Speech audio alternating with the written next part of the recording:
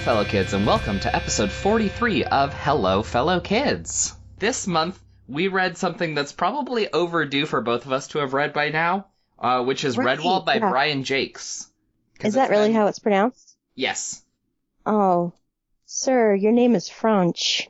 Oh well, it's his name. He gets to say how it's pronounced. But this is from, 1986, and it's been, kind of a mainstay in YA literature, especially YA fantasy ever since, so the fact that neither of us had really read it, It's weird. I think it's weird in particular you haven't read it because you are the exact genre of boy who would like this kind of thing. I was just picturing it. I'm just like, this lines up with, the little boys I've seen who read this were all just like these non-toxically male boys who probably didn't have a whole lot of male friends and just, used big words and liked mice, I guess. Really liked animals. It's the kid on the field trip not talking to anybody, but he's on his hands and knees on the ground looking at ladybugs. That's the kind of boy who would enjoy Redwall. I like ladybugs. I would have started this and not finished it because I did that all the time when I was a kid. So Yeah. I'd be like, all right, I'm picking up what you're throwing down. Anyway, TV, Or it'd be due at the library and my mom would just take all the books back and I'd be like, oh, I wasn't all right. And then she'd be like, well, you renewed it, and get mad at me. And I'm like, I didn't know you were going to the library and you took them. So I don't know how I was going to tell you to renew it. Okay. So yay, let's turn every episode into my bad childhood.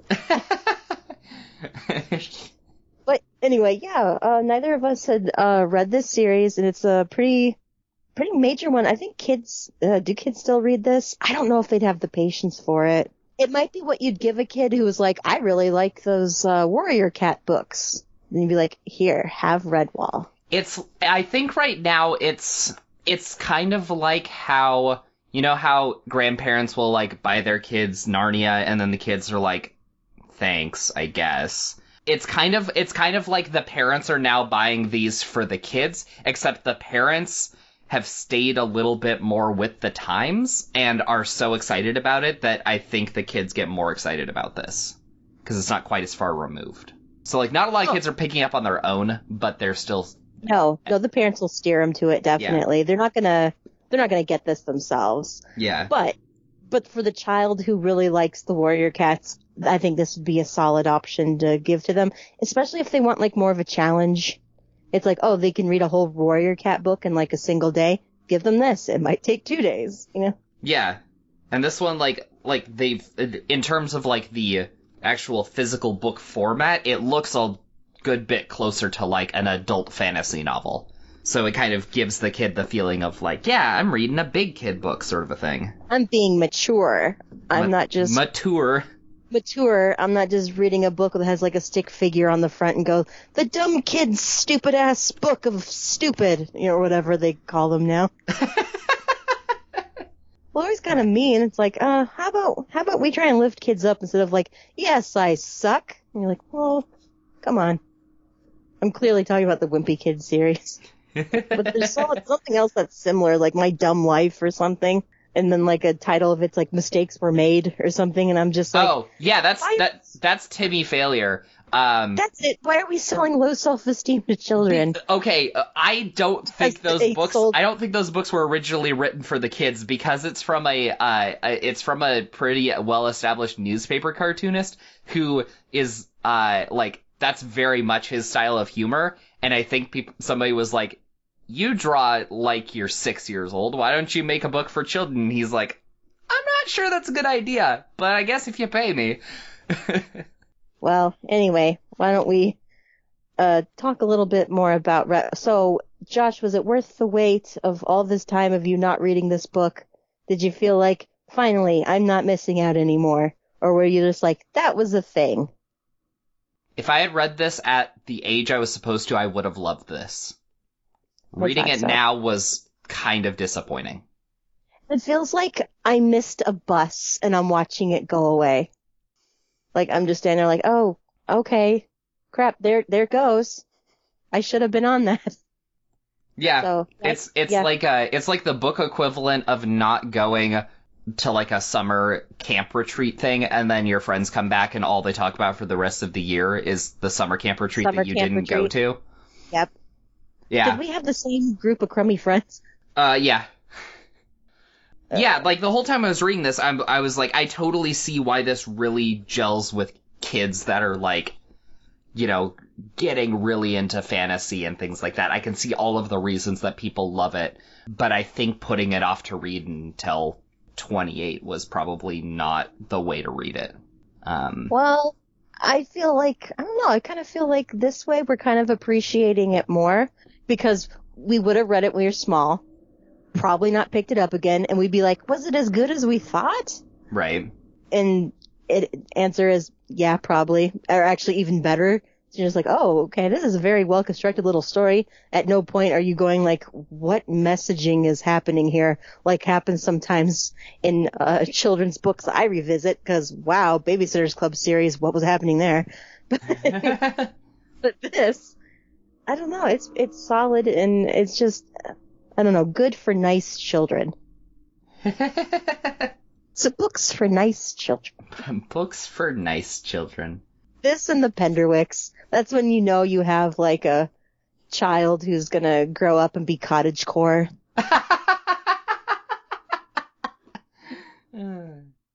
If that's even still a thing in like 20 years. Okay. Well, it will be just because of like, you know, the survivors of the nuclear apocalypse. It'll be forced. You want to see my cottage? It's very core. I don't think that's what that means. And you're getting your ooze on my doilies. Well, yeah, I liked the book too, but it gave me nightmares. It gave you nightmares? Yeah, I wasn't foreseeing that either. I had 2 nightmares in a row. I'm very afraid of snakes, and there's there's a very horrific snake in this book. But I had 2 nightmares in a row about there being an adder in my bed, and then I started to fall asleep the 3rd time.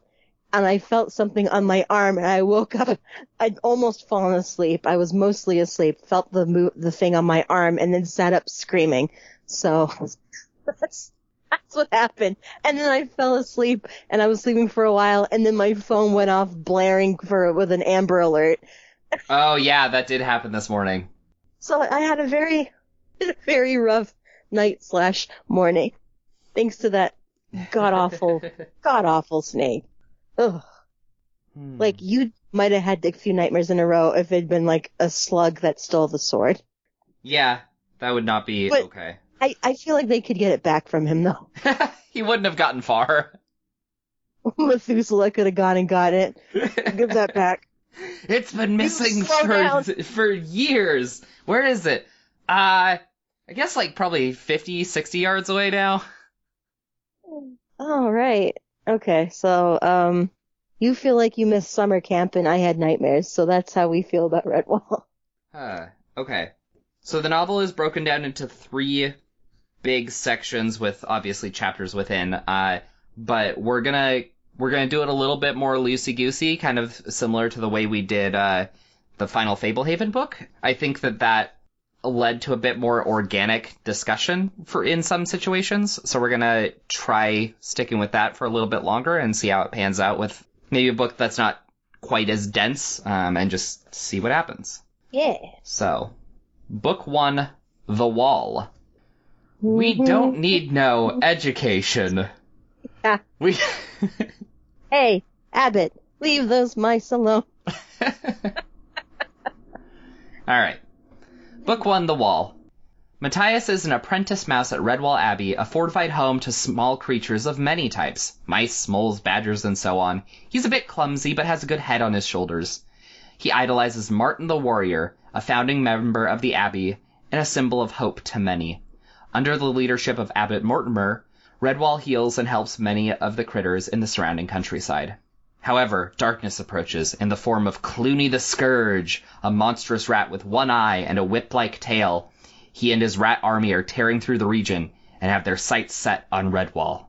At the Abbey, the denizens are celebrating the Abbot's Jubilee, complete with a massive feast.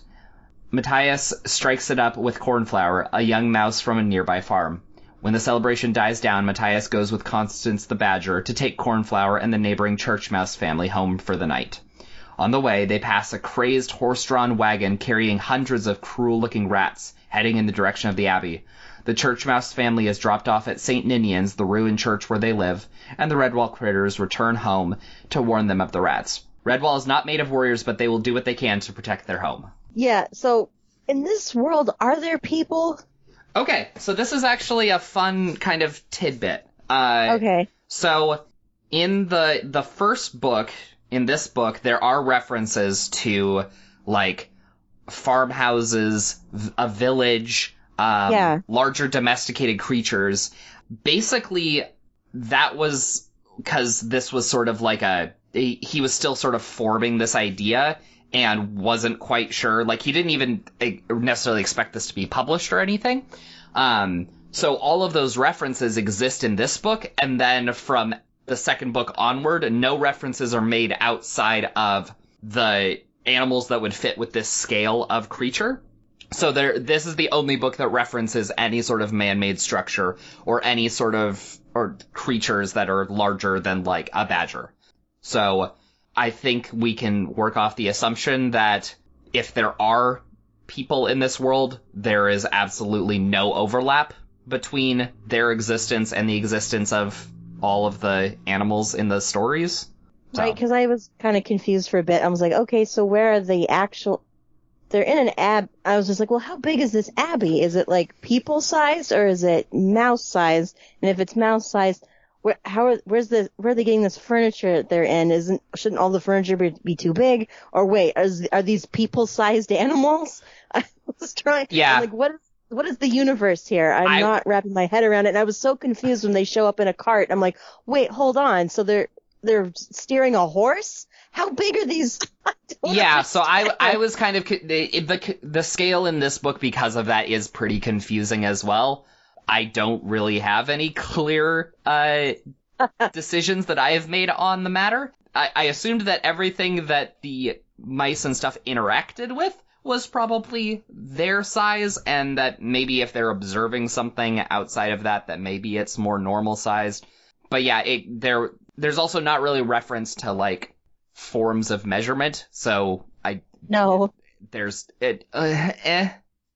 Yeah, it's very much just kind of a hand wavy, don't worry about it. That's not important. I guess, but I don't know. I think it is. Especially I was wondering if there was, like, some edgelord, like, guy who spends too much time on the internet has, like, a theory for this where it's like, yeah, man, it's this post-apocalypse. All the people are gone, so the animals are taking over. That, or if it's the less edgy, annoying boy would be all like, well, I think this takes place post bubonic plague outbreak, so there are these empty villages because everyone has died. So the mice, of course, move in.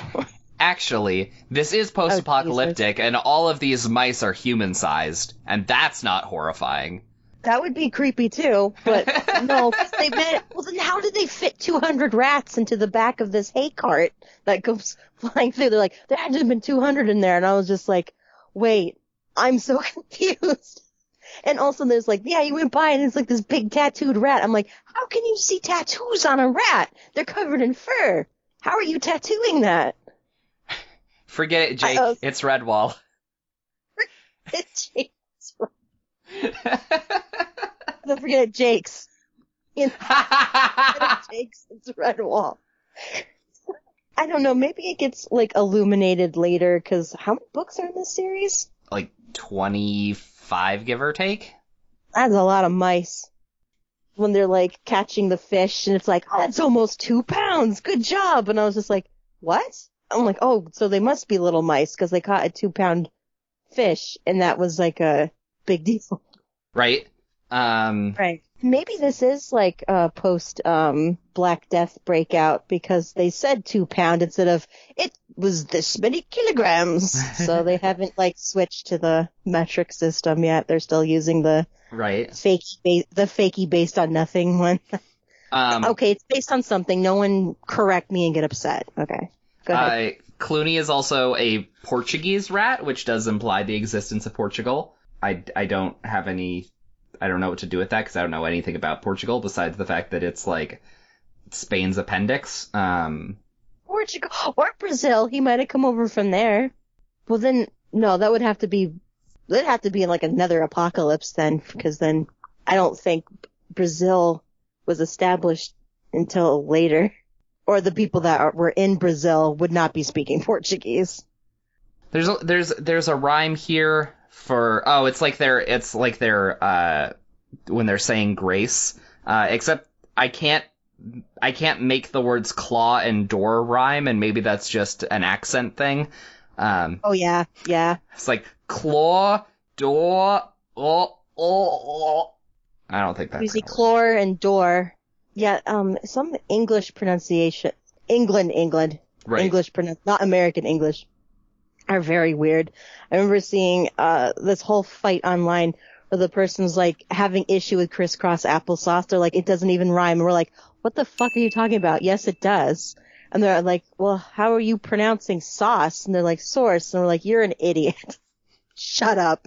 Crisscross applesauce. Crisscross applesauce. They'd still say cross, but they said sauce is source. Yeah, it doesn't make a lick of sense. And they make fun of how we pronounce things. It's like, okay.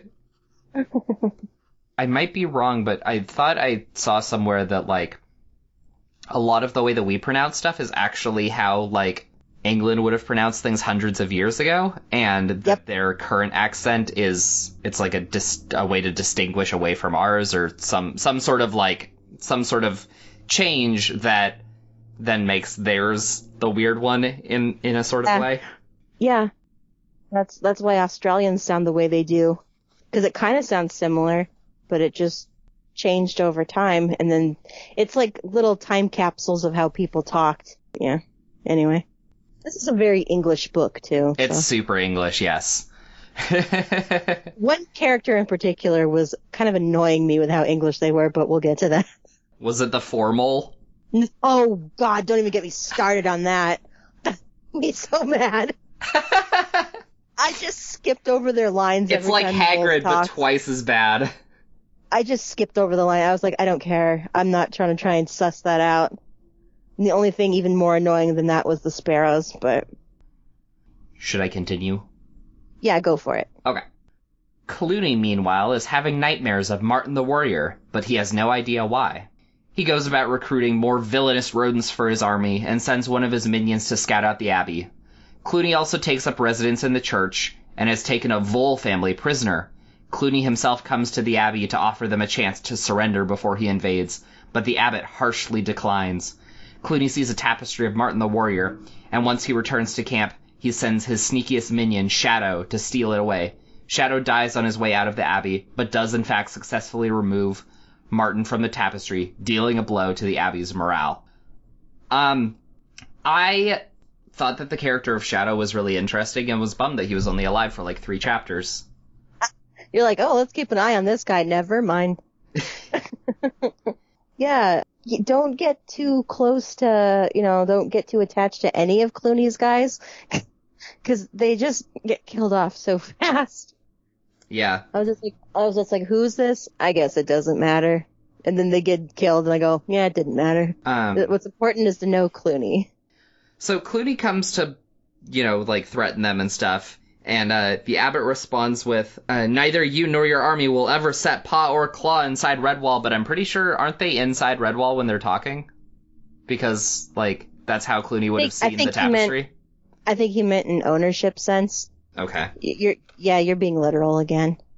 I was just thinking the other day about how much you and I don't like poetry, and I was just like, so why is it? Why don't either of us like poetry? Because if someone sits there and shows me a poem they like and they explain it, I'm like, wow, that's really great, and I can appreciate it on that level.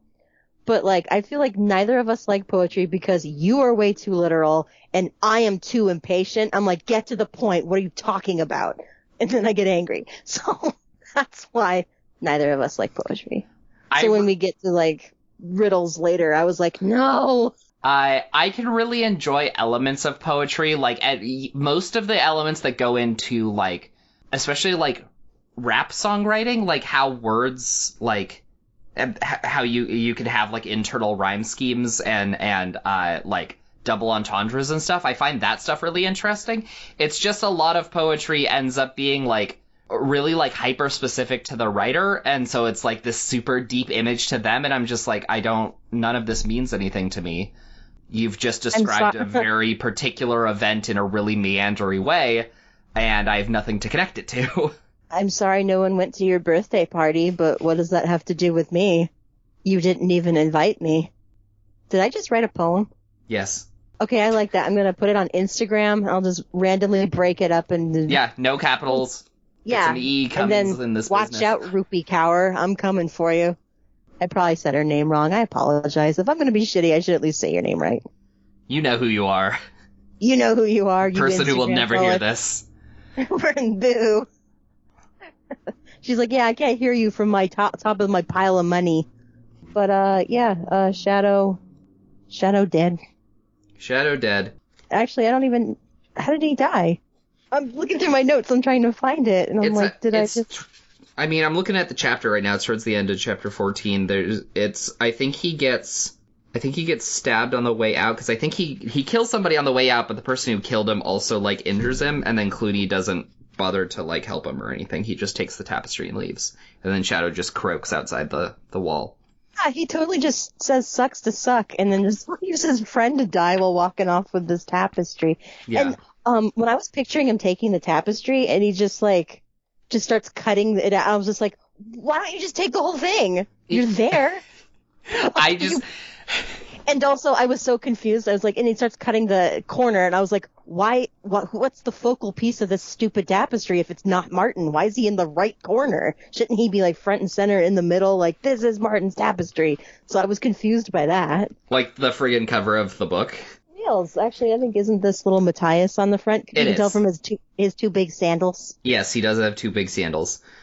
Also, when you were complaining about that right now, I pictured the Grinch, snipping out his Santa costume. Oh my god, you're right.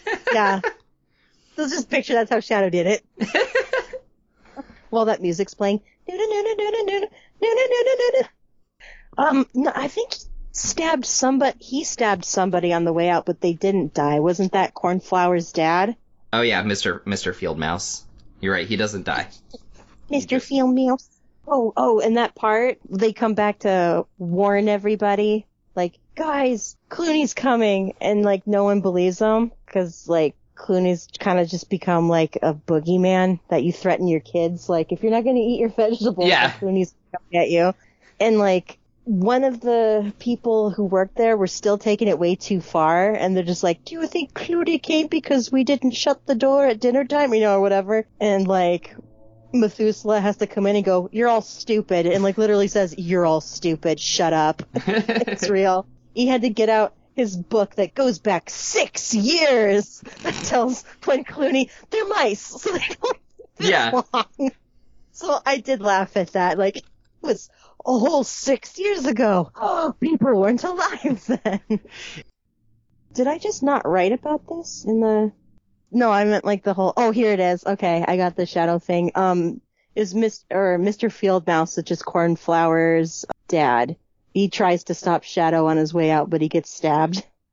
And then Shadow falls off the wall and lands in a trench, and then that's when he's just laying there just like, oh, blah, blah. And Clooney's just like, thanks for getting my blanket for me, I guess, and takes off. And then there was like another rat that came with them, and I don't really get what happened. Like, he wandered away, and then he's like, I don't know where I am. So he just kind of wanders for a bit. His name's like, is it Rajar or Rag-Ear? I don't know. It's Rag-Ear because all of their names are compound, kind of like the warrior cats. You know, Bramble-Pelt and all that. Okay, yeah, Rag-Ear, like... Rag-Ear, Mange Fur, Red Tooth, Pond Scum, Frog Blood. I was trying to remember a name, but you just kept saying more names. I'm like, stop it, you're messing me up. Just, Yeah. Names they clearly just made up for themselves. Because no one looked at their kid and went, that's a Rag-Ear. Well, that's actually, kind of indirectly recalls something that I did want to mention. And I want to bring it up without making it sound like I'm being super pedantic. Oh, why stop now? But the one of the things that this series is known for not doing as well as maybe it could have is that there is very rarely any sort of distinction between good and bad as far as like species goes. Like basically, if you're a rat, you're always evil. If you're a mouse, you're always good, sort of a thing. And so if that's the case, it almost is like they could be named that way because all rats are going to be evil. Like, if they were born that way, that wouldn't be that surprising. So, like, across the span of the books, there aren't a whole lot of, like, surprises in terms of, like, which species is going to do what. Which, you know, again, it's kids' fantasy, and fantasy has a lot of those sort of... Shorthand? and fictional race-based tropes, like, you know, orcs, bad, elves, I was gonna say good, but it's more like snobby. You know, so like that need to get over themselves. Yeah. So like, yeah. So there is that. But yeah, the shorthand's actually probably my biggest issue with the book is that most of the characters in the book really are just archetypes.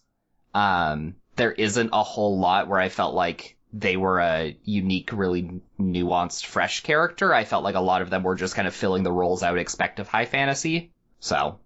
Well, I feel like that was okay considering this is targeted for children. Kind of go like a little bit simpler. Yeah, so it doesn't need to be super complex. I felt like there was enough going on in the plot for that to be, right. You know, to be challenging for them without like throwing in like, you know, weird characterizations where it's like Matthias is an orphan and we never see him dealing with that or handling that, which maybe they would if we wanted a more like emotionally complex hero. But he's just like, it is what it is, and I was raised here and I'm happy, and I wish my sandals fit, but that's about it. Right. And that's why I said at the top that, like, I feel like if I had read this at the target age, I would have just adored it, whereas reading it much older now, the things that I value in books to some degree has shifted a bit. It's and changed, so yeah. I see more of those things and go, that's kind of a missed opportunity that would have been interesting to explore. Like, there's only one badger, or not badger. I think in this story there's only one badger, but there are several. There's one badger. Yeah. But there's only one beaver, I think, ever mentioned in like all of the Redwall stories, and it's the beaver that doesn't really even have a name. And it's like, what's going on with beavers? What's up with them? Well, we don't have names. We didn't really want them. We just got our big teethers. I'm gonna chew some, go chew some wood. Go make myself a dam. You guys want a dam? No, we're good. Thanks, beaver. Oh, you're welcome. I just made it up. Sorry. Yeah, so why like, not? All the other... Like, ultimately, yeah, the story... The story is structured in a super classic way, in a way that is, I think, really good for getting kids into the epic quest style of storytelling and stuff. So I think all of that's good, and I think that, yeah, if we went into having really complicated characters, it would be another few hundred pages, probably. Yeah. And that would probably do it a disservice for that younger audience. As an adult reader, those are the things that I wish I was getting more of in this experience. So that's just my experience, not necessarily like the book's awful because it didn't go into like Matthias's childhood trauma. But the way that he was making eyes at that girl, though, I was just like, aren't you supposed to be a monk, little buddy? Is that what you... Are you sure that's what you want to do? There was a line in here that said, it was really early on, it said something like, I saw you playing hide the bull rush with a girl or something, and I was like, excuse me? Oh, yeah, like, excuse me? Baking powder? But when the two were interacting with each other, I wrote in my notes, is this a kissing book? It's not. They don't kiss. Okay. Yeah, we should probably move along. Matthias, shaken by the removal of Martin's tapestry, sets off to St. Ninian's to retrieve it. On the way, he meets a charismatic hare named Basil Stagg, who helps distract the rats guarding the church while Matthias sneaks inside. The tapestry isn't there, as Clooney is using it as a war banner, and has already begun marching some troops to Redwall. But Matthias does find the Vole family trapped there. Basil offers to keep the Voles safe while Matthias returns to Redwall, but Matthias soon finds himself lost and exhausted. Back at the Abbey, Clooney's forces have climbed a nearby tree and plan to cross over the wall from it using a plank. Some of the Abbey residents begin fighting back with makeshift catapults and the like. Inside the Abbey, Methuselah the gatekeeper ponders over Martin the warrior, Legend has it that Martin's powerful sword is hidden somewhere, but nobody has ever been able to find it. Imagine Methuselah's pleasure then when he discovers words carved into the stone behind where the tapestry once hung. And that's the end of part 1. Yeah.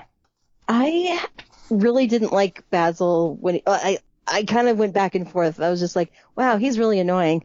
Because in my head, I was reading this book and I was seeing it as a 1970s Disney animation, like kind of similar. I know it wasn't Disney, but the same illustrator did work for Disney, Don Bluth. Yeah. It kind of reminded me of the Mrs. Frisbee, or it would be Mrs. Grisby, I think, for the film, because they didn't want to get sued by the Frisbee toy people. Oh, yeah. I was picturing that and, like, The Rescuers. Yeah. And the way the Sword in the Stone kind of looked. Like, there's a part where they get turned into squirrels. So I was just picturing that. So then when Basil shows up, I'm just like, oh my god, he is just this is just perfect for animation, because he's going to be bouncing all over the place like, what? Hello? Oh, you chaps over there, do you see what's going on over here? You call yourself a leader, you know? And like turning cartwheels and crap while all the rats are like, go away. So you did or did not enjoy him? I don't know. I was so flustered. I didn't know what to think. I feel like he'd be a lot to be around. I'd just be like, you need to like, oh my god, can you not be so extra? Yes, extra is exactly what he is. And just so over the top English. I was like, oh my god, everyone else has been English. This guy's straight out full on British. Oh yeah, capital bung-ho, like a duck to water, young feller. Flop me ears if you aren't the best people I've ever had. Yeah. What? Yeah, and I kept hearing his voice as John Cleese.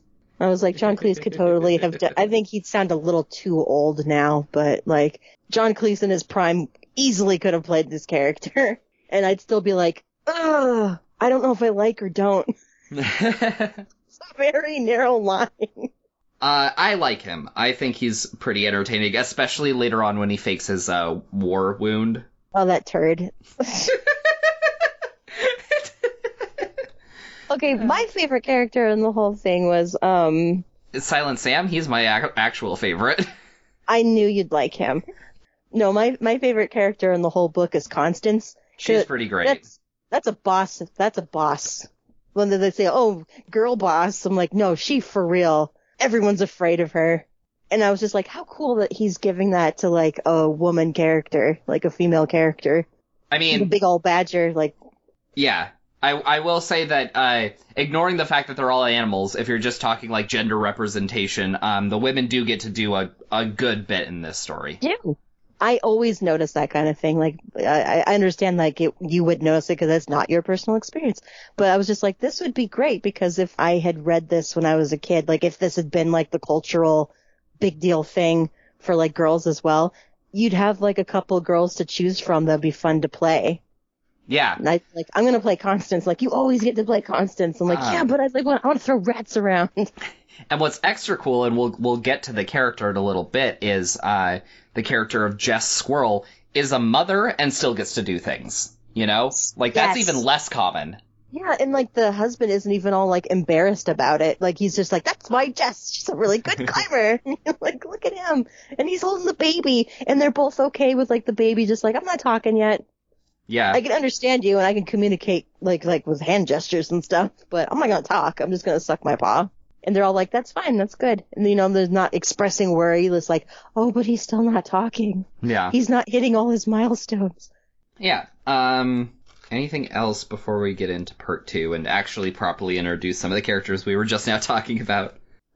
Before book 1 ends, okay, so, I said that, Rag-Ear kind of wandered away. Yeah. And he kind of shows up for a bit later. He's like, hey, guys. But then he gets, like, tied up in a forest.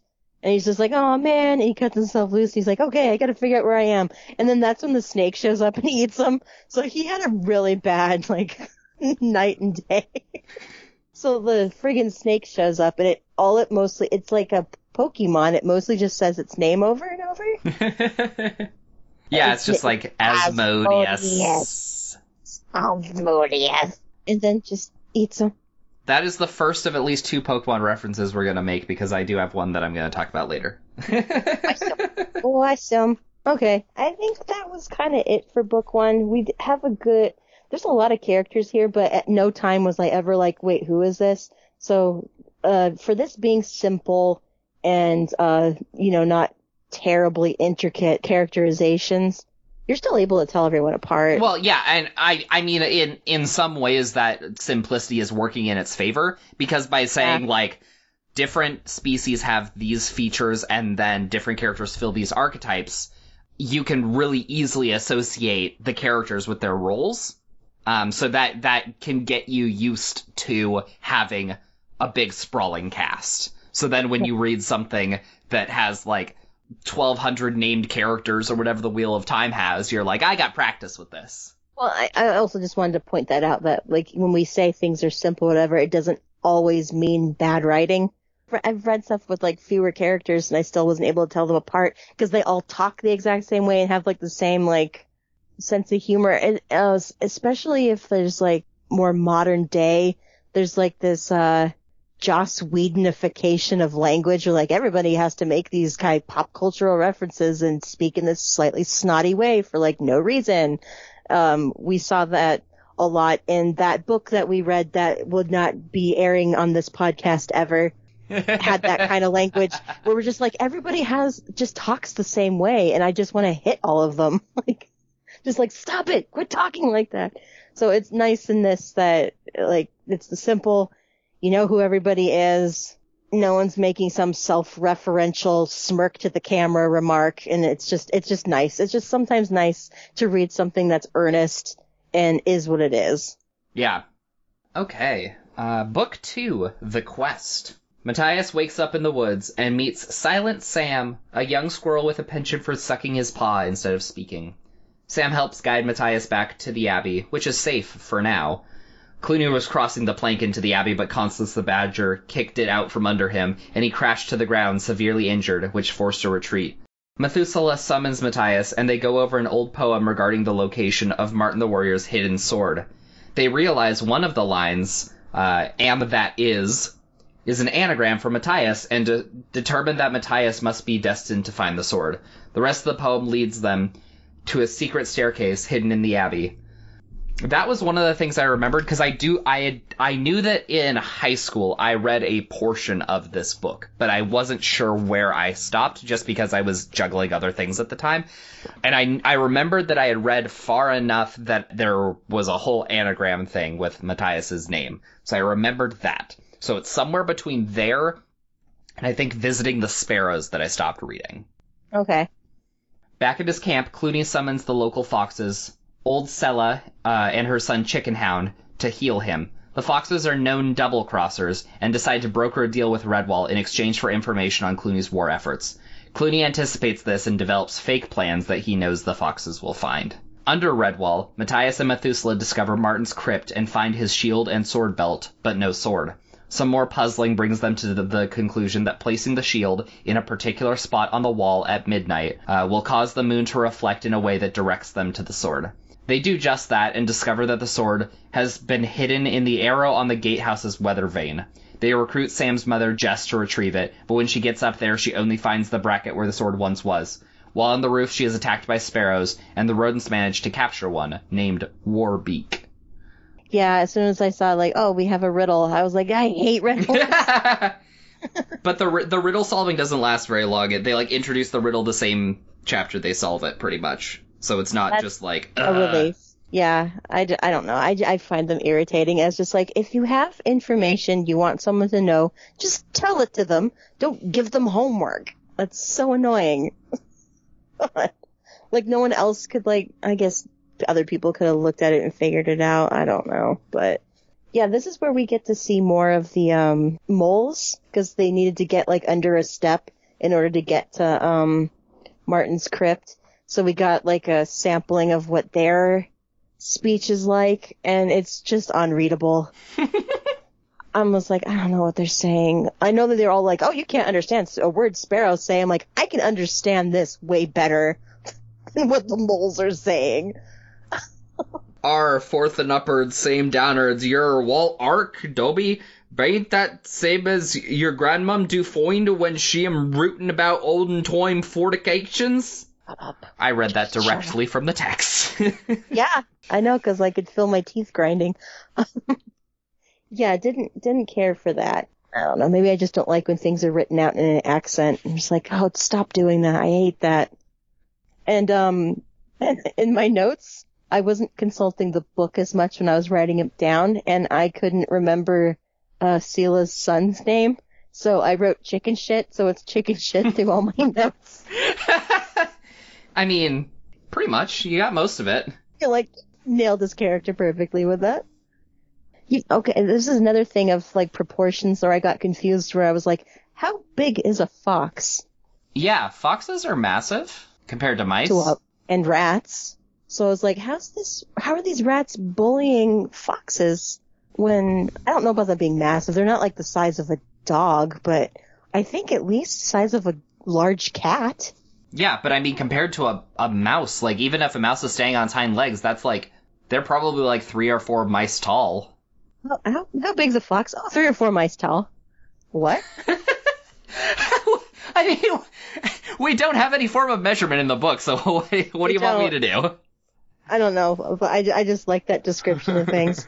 You're like, how tall's your new boyfriend? He's like 18 mice tall. Yeah, so Jess, Silent Sam's mom, she's another awesome character. I really like her. And the birds attack, and I was like, they're like, yeah, that's just the way the sparrows are. And I was just like, I didn't know birds were dicks. Like, I'd never seen that characterization before. So I was just like, oh, that's different. Okay. Because I'm like, okay, the foxes are sly and they'll backstab you. Okay, sure. We've seen that before. And like, rats are evil. I know. I grew up seeing the Nutcracker. I know rats are bad. But birds, I was just like, I didn't know this. Did you do any research on it? Like, does it turn out like sparrows are actually like super aggro or something? I did not, but I did want to bring up an example of bird characterization it was published after this, but okay. The Guardians of Ga'Hoole, which is another talking animal fantasy story, a lot of the owls have disdain for birds that they refer to as, they call certain birds wet poopers. Any of the ones that don't like make pellets. Yeah. And all of those species are usually described as being really obnoxious and not terribly intelligent. So I don't know if that was a direct response to the sparrows from this, or if there is some sort of like other thing that we just aren't aware of for bird characterization. But yeah. That's so funny to me because want to know a really disappointing fact? Owls are actually among the dumbest of birds. Oh no. They are not wise at all. They are dumb as shit. I was just like, no, but they're wise. I'm like, yeah, but what's that based on, really? I'm like, yeah. Nothing. But meanwhile, crows are like, oh yeah, they're like, they can get your bank card, figure out your PIN, and then take all your money out, and then like buy a knife. Like they're so happy about it. My wife left me for a crow. He was loaded. So it's funny that even in this, like the owls, like I don't know if the owl's all that smart in this. I wouldn't characterize them that way. Never mind. Okay, but yeah, the sparrows in this are like really just mindlessly aggressive, or seemingly that way. We get some explanation for why they are a little bit, but it was just very strange because I don't know. You just kind of think of them as nice. I don't know why. They just kind of like hop around on those 2 little feet and like dig around the dirt and stuff and get startled by us blundering by, like couldn't like fly away. And just... Maybe they're like a garden pest. Maybe they are always like pecking out like gardeners' seeds or something right away, and so I don't know. Okay, I'm gonna tell a weird story. Mm-hmm. I worked with a very odd young man like a few years ago, and I still worked at a grocery store, and he randomly turns to me and goes, "What's your favorite bird?" And I'm like thinking, I don't even like birds. So I'm just like, blue jays are pretty. He goes, jays are dicks. So apparently they're like the bullies of like the bird world. So I think this would have made more sense if I was like, oh, they're not jays? I just had someone explode at me saying that jays are dicks. So I didn't know the sparrows were. I got my friend a bird feeder for Christmas last year, and I had to specifically get one where you can only access the feed from, like, the underside. Like, the bird would, like, attach its little feetsies to, like, a little cage and then peck at it from the underside, because a lot of the larger bully birds can't access them that way. And I think now that you mention it, I think those might be included as, like, the bully birds. Jays? Yeah. Yeah, I think I've witnessed them kind of being seagulls suck. They're super mean. My mom witnessed once, we've got crows that live in our neighborhood and like live in like a tree near our house. Yeah. And she throws out bread for them. And they were out there like, oh boy, and they're eating the bread, and one goes to sit on the roof and like eat a snack, and this seagull came out of nowhere, body checks him as hard as he can, knocks the bread out of his beak and takes it, and it's like there was lots of bread in the yard for him to take. Why did he have to take that piece from that guy? And the crow's just like, jeez, and kind of goes to sit by his buddy. They just kind of both sit there like, God, you can kind of feel them. That guy, am I right? Like, there's a yard full of bread. What was that about? Yeah.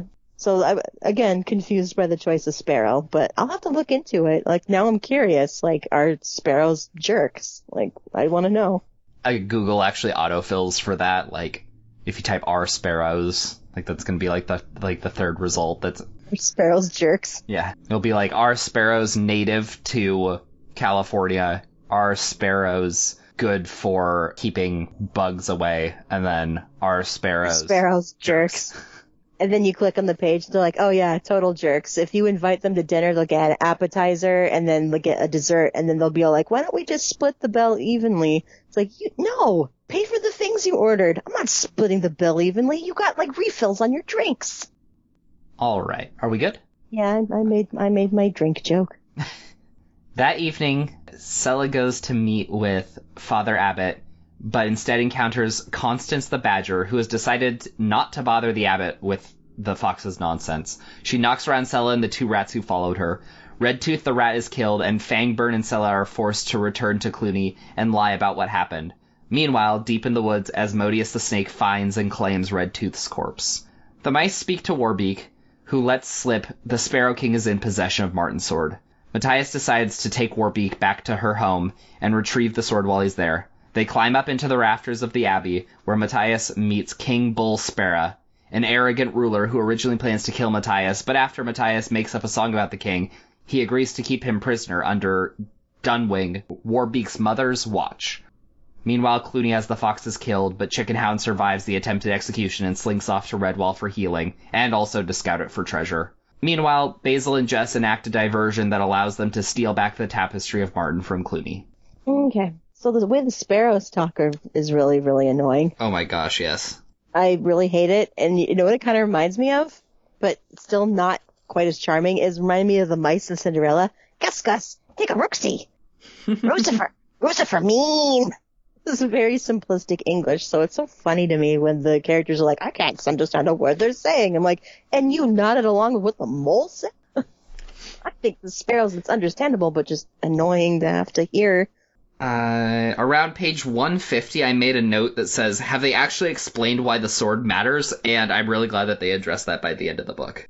Because they keep, like, hinging all of their hopes on it, but there's never been a mention of it having any, like, actual, like, magic power or anything like that. And I'm just like, this sure seems like a real waste of energy for, like, a symbol. And then towards the end of the book, somebody's like, you know that the sword doesn't actually do anything, right? Like, it's just a sword. Like, it still needs an actual, like, hero.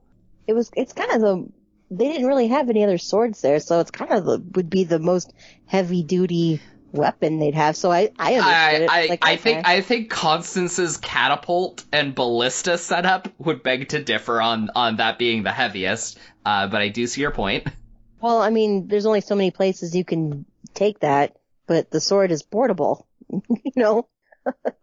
And I think Sam's wasp nest will have something to say to you. Okay. How the snake is still eating anything. Like, that's a lot of stuff to eat in a short amount of time. And I thought I heard, like, predators like that can eat, like, a good amount like that and then, like, not eat for a while and just be like, I'm good. This will last me, like, a few days. Yeah, I'm not entirely sure what the timeline is for this book. Me neither. They don't have distance. They don't have time. Yeah, because like when he comes back from the Sparrows, it's like he like had gone native. Yeah. He knew. It's so dumb how he got caught, though. Oh, we're not at that yet. But he just learned their language. It was just like, oh, okay. I'll just stop using I don't know what parts of language are called because I wasn't taught grammar in school. You probably were. No, I wasn't. Well, you did a real good job teaching yourself then. Well, I read a lot, so I was like, okay, that's what that looks like. But if someone says, can you diagram a sentence? I'm like, you can diagram my butt. Okay. Oh, I forgot to mention this, but when Basil's first introduced, and he's like, yeah, I'll get you into their hideout, he compliments Matthias on wearing green because it's good camouflage for going through the grass. Yes. And I was just all like, he's Seth Sorensen's him. I also didn't put in my notes that like on their way up to the rafters, like Matthias and Warbeak actually kind of hit it off and they become friends by the end of that. Yeah, I didn't really get adventure. why. He threatened to kill her, and then she's just like, you're really cool. Again, like going back to the idea of like the characters kind of just filling archetypes is that Matthias just needs to fill the role of being like the hero, and so I feel like there are some of his winnings that are not necessarily earned by anything he did so much as the role that he needs to fill for this story. And I don't know if you want to chalk it up to prophecy or not, but like he just makes friends with everybody. So I mean, he seems nice enough, but the sparrows are kind of a more prickly kind of. not as prickly as Ambrose. That's the hedgehog. Ambrose, Spike, woo, the hedgehog, who really likes alcohol. He's always also like, hey, how about I sample some of that ale? And they're like, I think he's sampled enough. Or when he showed up all injured, and he's like, I could have some of that ale, though. And they're like, you must not be too bad off. So they get back, they come back with the tapestry, and, Jess and Basil. Yeah, Jess and Basil come back with the tapestry, and Basil is complaining about his war wound. And then it says, Silent Sam hopped upon the table. He showed Basil a tiny scratch on his unsucked paw. The kindly hare inspected it gravely. Egad, looks like another serious war wound. Better sit here by me, little warrior. Feed it well, that's the ticket. It's so cute. He's like, I'm like you, Uncle Basil. I also have an ouchie. I get the omnoms too, please? Omnoms for the ouchie. Now we're sounding like the birds. Okay. Yeah, you're just like, anyway. Let's see here. Matthias and Dunwing grow fond of each other, and after a while Matthias becomes very well versed in their language. He notices King Bullsparrow has the sword scabbard behind his chair, but no sword. Dunwing helps Matthias spread a war rumor to get the king to leave his nest and head into the woods, allowing them to search more thoroughly for the sword. It's not there, but Matthias takes the scabbard anyways and heads out onto the roof. There, he is attacked by King Bullsparrow, and they tumble into the river together, presumed dead. Spoiler, Matthias isn't. Chickenhound loads up a bag of goodies and flees the abbey, killing Methuselah along the way. Methuselah. A funeral's held for Matthias and Methuselah, but Matthias is found alive on the riverside. Clooney, mostly recovered, moves forward with his new siege plan, which includes both a battering ram and a tunnel under the opposite wall. The plan is delayed a bit because Clooney forgets how the sun works and his army is temporarily blinded by it. That feels like a rookie mistake, doesn't it? That's the Pokemon reference I want to make. Okay. So like when he is like chastising his horde and stuff, he's absolutely ruthless. He just like bashes them across the face with like his poison barb and leaves them to like rot in a ditch and all of these awful things. But every single time he tries to get into the abbey, he's thwarted in like 3 minutes by either a dumb rookie mistake or the abbey just having a much better, more creative idea, and he's just like, curses, I'll be back, and just like scutters off like Team Rocket's blasting off again sort of thing. Like it's a very weird contrast where he's like, he's a great villain while he's around his henchman, and then when he actually tries to do something villainous, he's not very good at it at all. And I'm just like, why are they afraid of him? Is he like the Dr. Horrible of this universe? Constance threw a car at my head. So, okay. We find out that the King Sparrow doesn't have the sword because he was out playing with it, waving it around, being all like, oh, look at me, oh, cool. And the snake came along, so they panic and drop it. And the snake's like, cool, sword, and starts taking it. And then says to Dunwing's husband, like, go get my sword back. And that's when he's fatally bitten by the snake, and then he goes and dies at home. So that was sad. I was just like, God, that is what that king would do. It's like, get my sword back. It's like, no, it's your sword. You go get it. I'm not gonna hang around with a gross snake. Do you really want it after he touched it? Ugh. Also, I was really disappointed. I thought I knew where it was going to go, and I was so excited, and then I was so disappointed that it didn't play out. So, up on the roof when Matthias is trying to make his escape, and like the king sees him escaping and like dive bombs him, and then they fall off the roof. And then around that same time, Chicken Shit's stealing all the stuff and is heading out the door. I thought they were going to land on him and kill him. I was like, that's gonna be so cool, and then it didn't happen, and I was so disappointed. Instead of Gandalf and the Balrog like falling into the lake, it's just Matthias and King Sparrow falling on a stupid fox and killing him, because that's a far enough height that I think they would have killed him. He just like bursts into like red mist and fur, and maybe the bird dies, but like Matthias is on top and just is like, oh, and like he survives it. Like, that's how I'd have written it. But is that too humorous? I feel like it would cut out some time. Not that this book was like, geez, this book has weird pacing issues. No, I thought it was like, just fine, but I don't know. I was sad that didn't happen. This section's almost over. There's just one little bit to touch on, which is... Oh. Piecing together information he has obtained, Matthias determines that Martin's sword now lies with Asmodeus the Viper. To find Asmodeus, Basil suggests that Matthias visit Captain Snow, an owl. Matthias crosses through shrew territory to reach a barn, and while climbing up to the rafters to find the owl, he falls into the mouth of a cat. And this is where we get introduced to the guerrilla union of shrews in Mossflower. Guosim. Spew.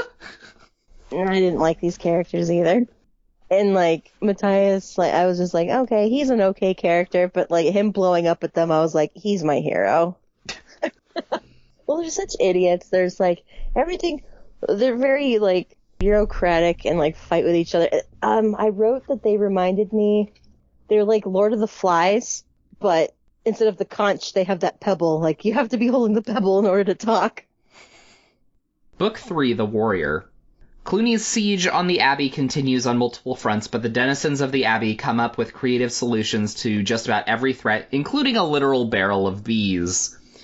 Clooney leaves camp to attend to part of his grand plan, leaving the rat Cheese Thief in charge. Cheese Thief uses this opportunity to dress up as Clooney and boss the others around, which means when Constance fires a ballista shot at who she thinks is the head of the rats, it's Cheese Thief who gets impaled. At the barn, Matthias meets Squire Julian Gingivier, a vegetarian cat who was once close friends with Captain Snow but no longer speaks to him, due to a dispute. I think it was over, like, table manners or something. Yeah. He agrees to take Matthias to the captain's area of the woods, but won't speak with him. Matthias meets with the captain, who directs Matthias to the old quarry where Asmodeus lives. He believes Matthias will fail, going so far as to agree to never hunt shrews again, and to apologize to Julian if Matthias returns. So cats can't be vegetarians. Don't try and make cats vegetarians. They literally can't do it. They will die. But he did say he ate fish. So he's more like a pescatarian. He is a pescatarian, yes. That's what's helping him survive. He's not going to live on grass. That cats just aren't built that way. They can't do it. That's for all you idiot vegans out there who are forcing your cats to eat like that when they're not designed that way. They're obligate carnivores. So anyway, that kind of annoyed me. I'm like, oh god, did they grow up reading Redwall? So that's why they think they can give the cat vegetables and he's fine. That's the biggest crime of this book, is teaching people that vegetarian cats are okay. And it's just so funny to me that, like, he falls into the cat's mouth. Like, the cat doesn't swoop in to get him. He literally falls into this cat's open mouth, and the cat immediately spits him out. It's like, oh, gross. Why did you do that? It's like, I think he kept saying, like, you dirty, gross thing. So, I think the kitty was my favorite character. Yeah, I had a feeling that would probably be the case. Like, I like kitties anyway. Plus, I liked the characterization of, like, the cat just being, like, a chill person who, because let's contrast it with the cat in Mrs. Frisbee. Cat didn't even talk. They just kept saying, like, the cat screamed and roared, and I'm like, I know it's just going, which is what cats sound like. It's a very nice kitty who lives in a barn, and I was just like, oh, but there's no people to give you head scritches and tummy rubbins. Like, that's so sad. What I wanted sad to go lonely life. Come on, I'm going to go in there and give you upsies. And he's just like, I'm Squire Julian Gingerbeer. I do not require upsies. If we give you upsies, you can have snacky snack. I would like snacky snack. Okay. It's like my favorite joke I always tell at the Warrior Cats. They're like, Kitty! And it's like, I am not Kitty. I am Bramble Belt of the such and such clan. You want a snacky snack? I would like a snacky snack. That's like one of the most like Mara level bits of humor, I think, is the like a very refined sort of voice, like conceding to something with like a babyish name. I don't know why it strikes me as such a you thing. It is. Yeah. Just like, I am very important, but I'm not above having snacky snack. I am the king and I demand a Sammy! Then I will have nappy nap. I did write nappy nap in the notes somewhere, but I don't know where. And this owl's a jerk. Oh yeah, yeah. It's like, okay, you didn't need to be this, like, nasty about, like, the mouse is like, I'm gonna go get that sword from the snake. And he's like, yeah, sure, loser. And you're like, what is your deal? Plus, like, even though he's got, like, the Basil gave him that medal, so it's like, okay, if the owl sees the medal, he won't try and eat you. He takes the medal and then tries to eat him. Like, mean. But, I like sometimes how some of these animals behave animalistically like that, and Matthias is like, completely taken aback by it, and it's just like, well, he's an owl. Oh, and when Basil said when he first met the stupid owl character, his tree had fallen down, and he was pinned inside, and Basil saved him, and that made me think of the poor owl and Mrs. Frisbee, who's like, one day my tree will fall, and likely I will be in it and die, and we're both like, is he okay? So maybe, hopefully, if that happens to the owl in that book, there'll be a Basil Hare to, like, pull him up. There's something going on here. It's the same owl. It's all part of the Hello Fellow Kids cinematic universe. I don't think it is, though, because that owl was pretty nice and didn't try and eat Mrs. Frisbee, even though she was a mousy mouse. But this would have taken place after. Oh, he's like a really old owl. Yeah, so that's after he point. becomes refined because he gives up on hunting in his area because of the agreement with Matthias. Right, that he's not going to eat any more mice or shrews. Mm-hmm. And he's going to apologize to the kitty. Yeah. And there's something else that he's supposed to do. Oh, give me back my medal, you thief. So some of the shrews accompany Matthias to the quarry, where they find a hidden series of tunnels that constitute Asmodeus's lair. The shrew Guosim goes missing and is soon found dead. The others find Asmodeus asleep in a room filled with trophies, including the sword of Martin the Warrior. Matthias retrieves the sword, but the shrew Logalog panics after seeing Guosim's body and awakes the snake. Asmodeus chases down Matthias, who strikes back with the sword and beheads the menace. Matthias returns to Julian, who reminds Matthias that the sword is literally just a MacGuffin with no powers of its own. Nevertheless, Matthias has done what he set out to do and shows Captain Snow his success. The owl and the cat agree to resume their friendship, and Snow swears off hunting the rodents for life. Meanwhile, the vermin army continues their assault, and Clooney takes captive a mouse named Plumpin, who he uses to open the gates that evening and allow him access. Clooney sneaks inside with a small band and holds the abbot at sword point. So being trapped in there with a snake is horrible. No bueno. Not one of your favorite activities? No, It's so upsetting. I really don't like it. And they don't just discover his little lair. She leans on a rock and it swings open. Yeah. And she just goes falling. Who built that, by the way? Probably nudge like a rock in place.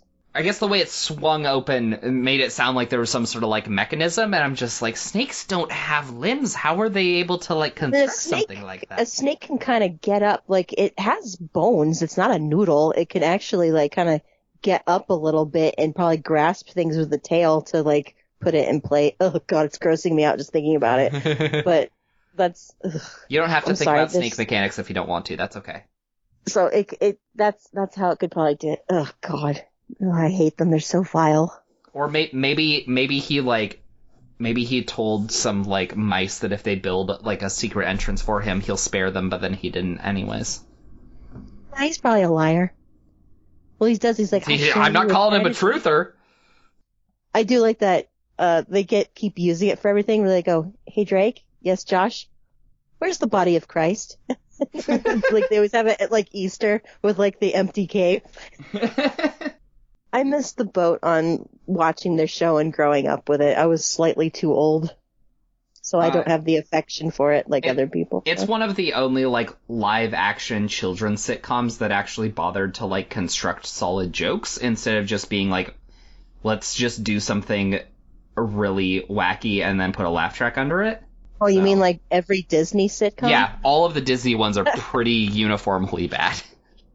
Yeah, there was a time when my cousin was I was 25 and she was 5, and we were like at a family member's house, and my mom's like, well, why don't we put something on that she can watch? And I was like, oh, Disney's solid. So she puts on the Disney Channel, and it's Zack and Cody, The Sweet Life of Zack and Cody, and it's painfully unfunny.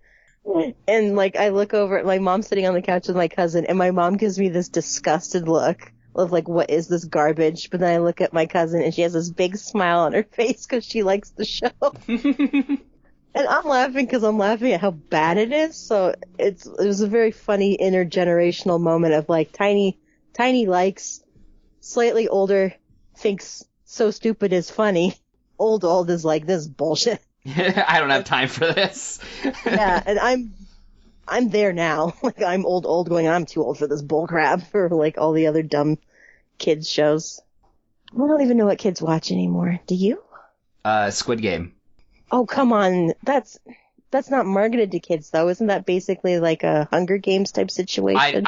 Yeah, but when I first saw people talking about it, I thought it was some weird, like, Squidward thing, so...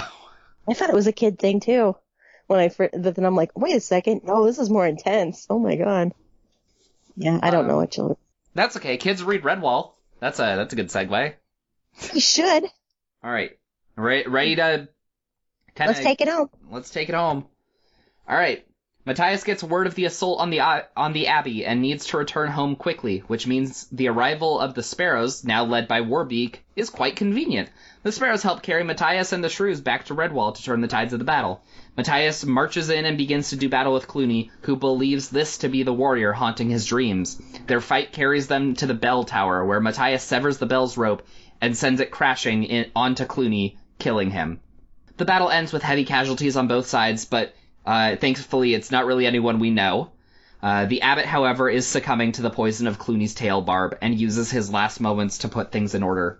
He appoints Brother Alf to be the new abbot, declares the Sparrows to be equal members of Redwall, appoints Matthias to be champion of Redwall, and basically weds Matthias and Cornflower before he kicks the bucket.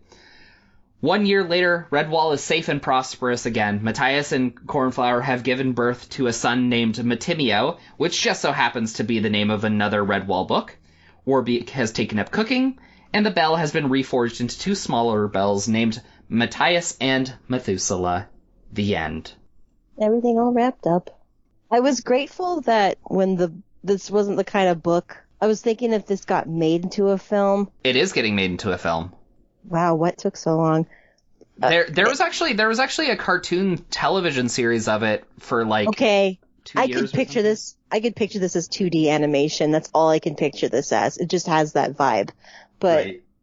But I was thinking of like if some really cringy update of this when the bell falls on Clooney and kills him, like Matthias saying like "Ding dong, Clooney," Clooney's dead or something like that. Like some Ding annoying, dong, the rat is dead.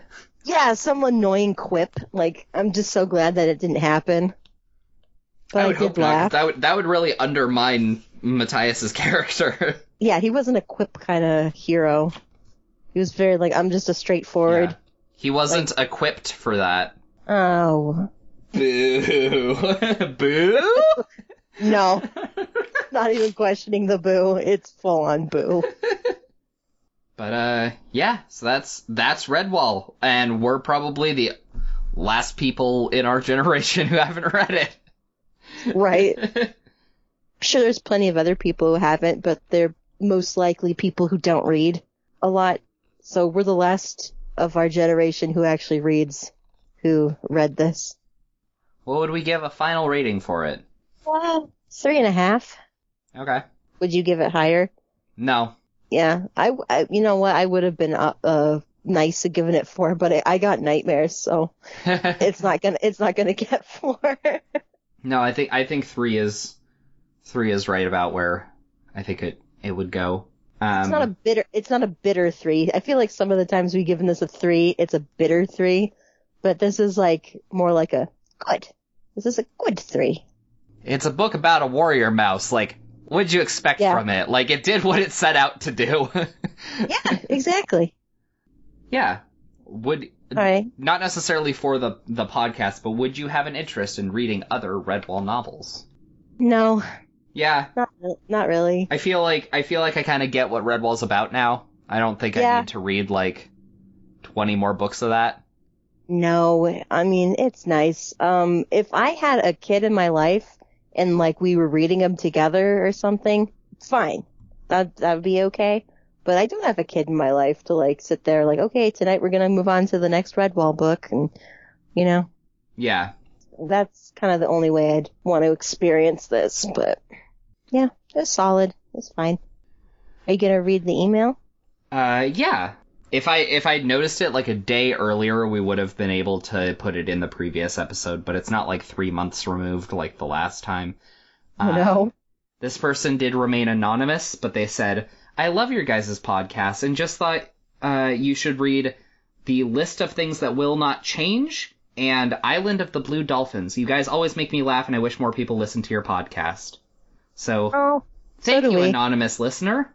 Yeah, sure. I've seen the Island of the Blue Dolphins a lot before. I know it's still used in like classes and stuff. I've not heard of The List of Things That Will Not Change. That'd be I haven't one heard of that one.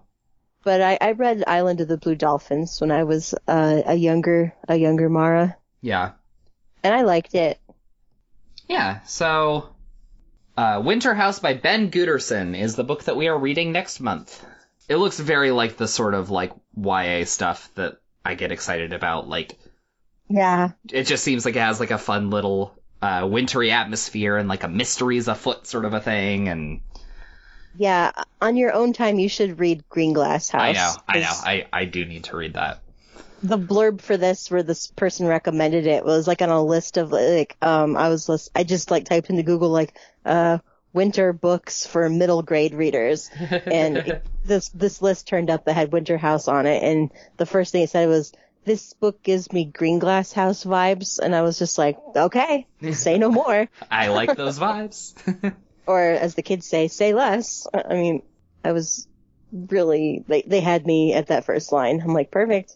Sweet. So yeah, we'll be popping into that in December. Yeah. Hello, Fellow Kids is hosted by Mara and Josh, produced by Josh, music provided by Ben Ash. Visit him at benash.com if you'd like to contact us and get your email read on the podcast. You can contact us at hfkpodcast@gmail.com. We're also on Twitter and Instagram at hfkpodcast. And we will be talking to you guys next month with Winter House. Bye. Bye.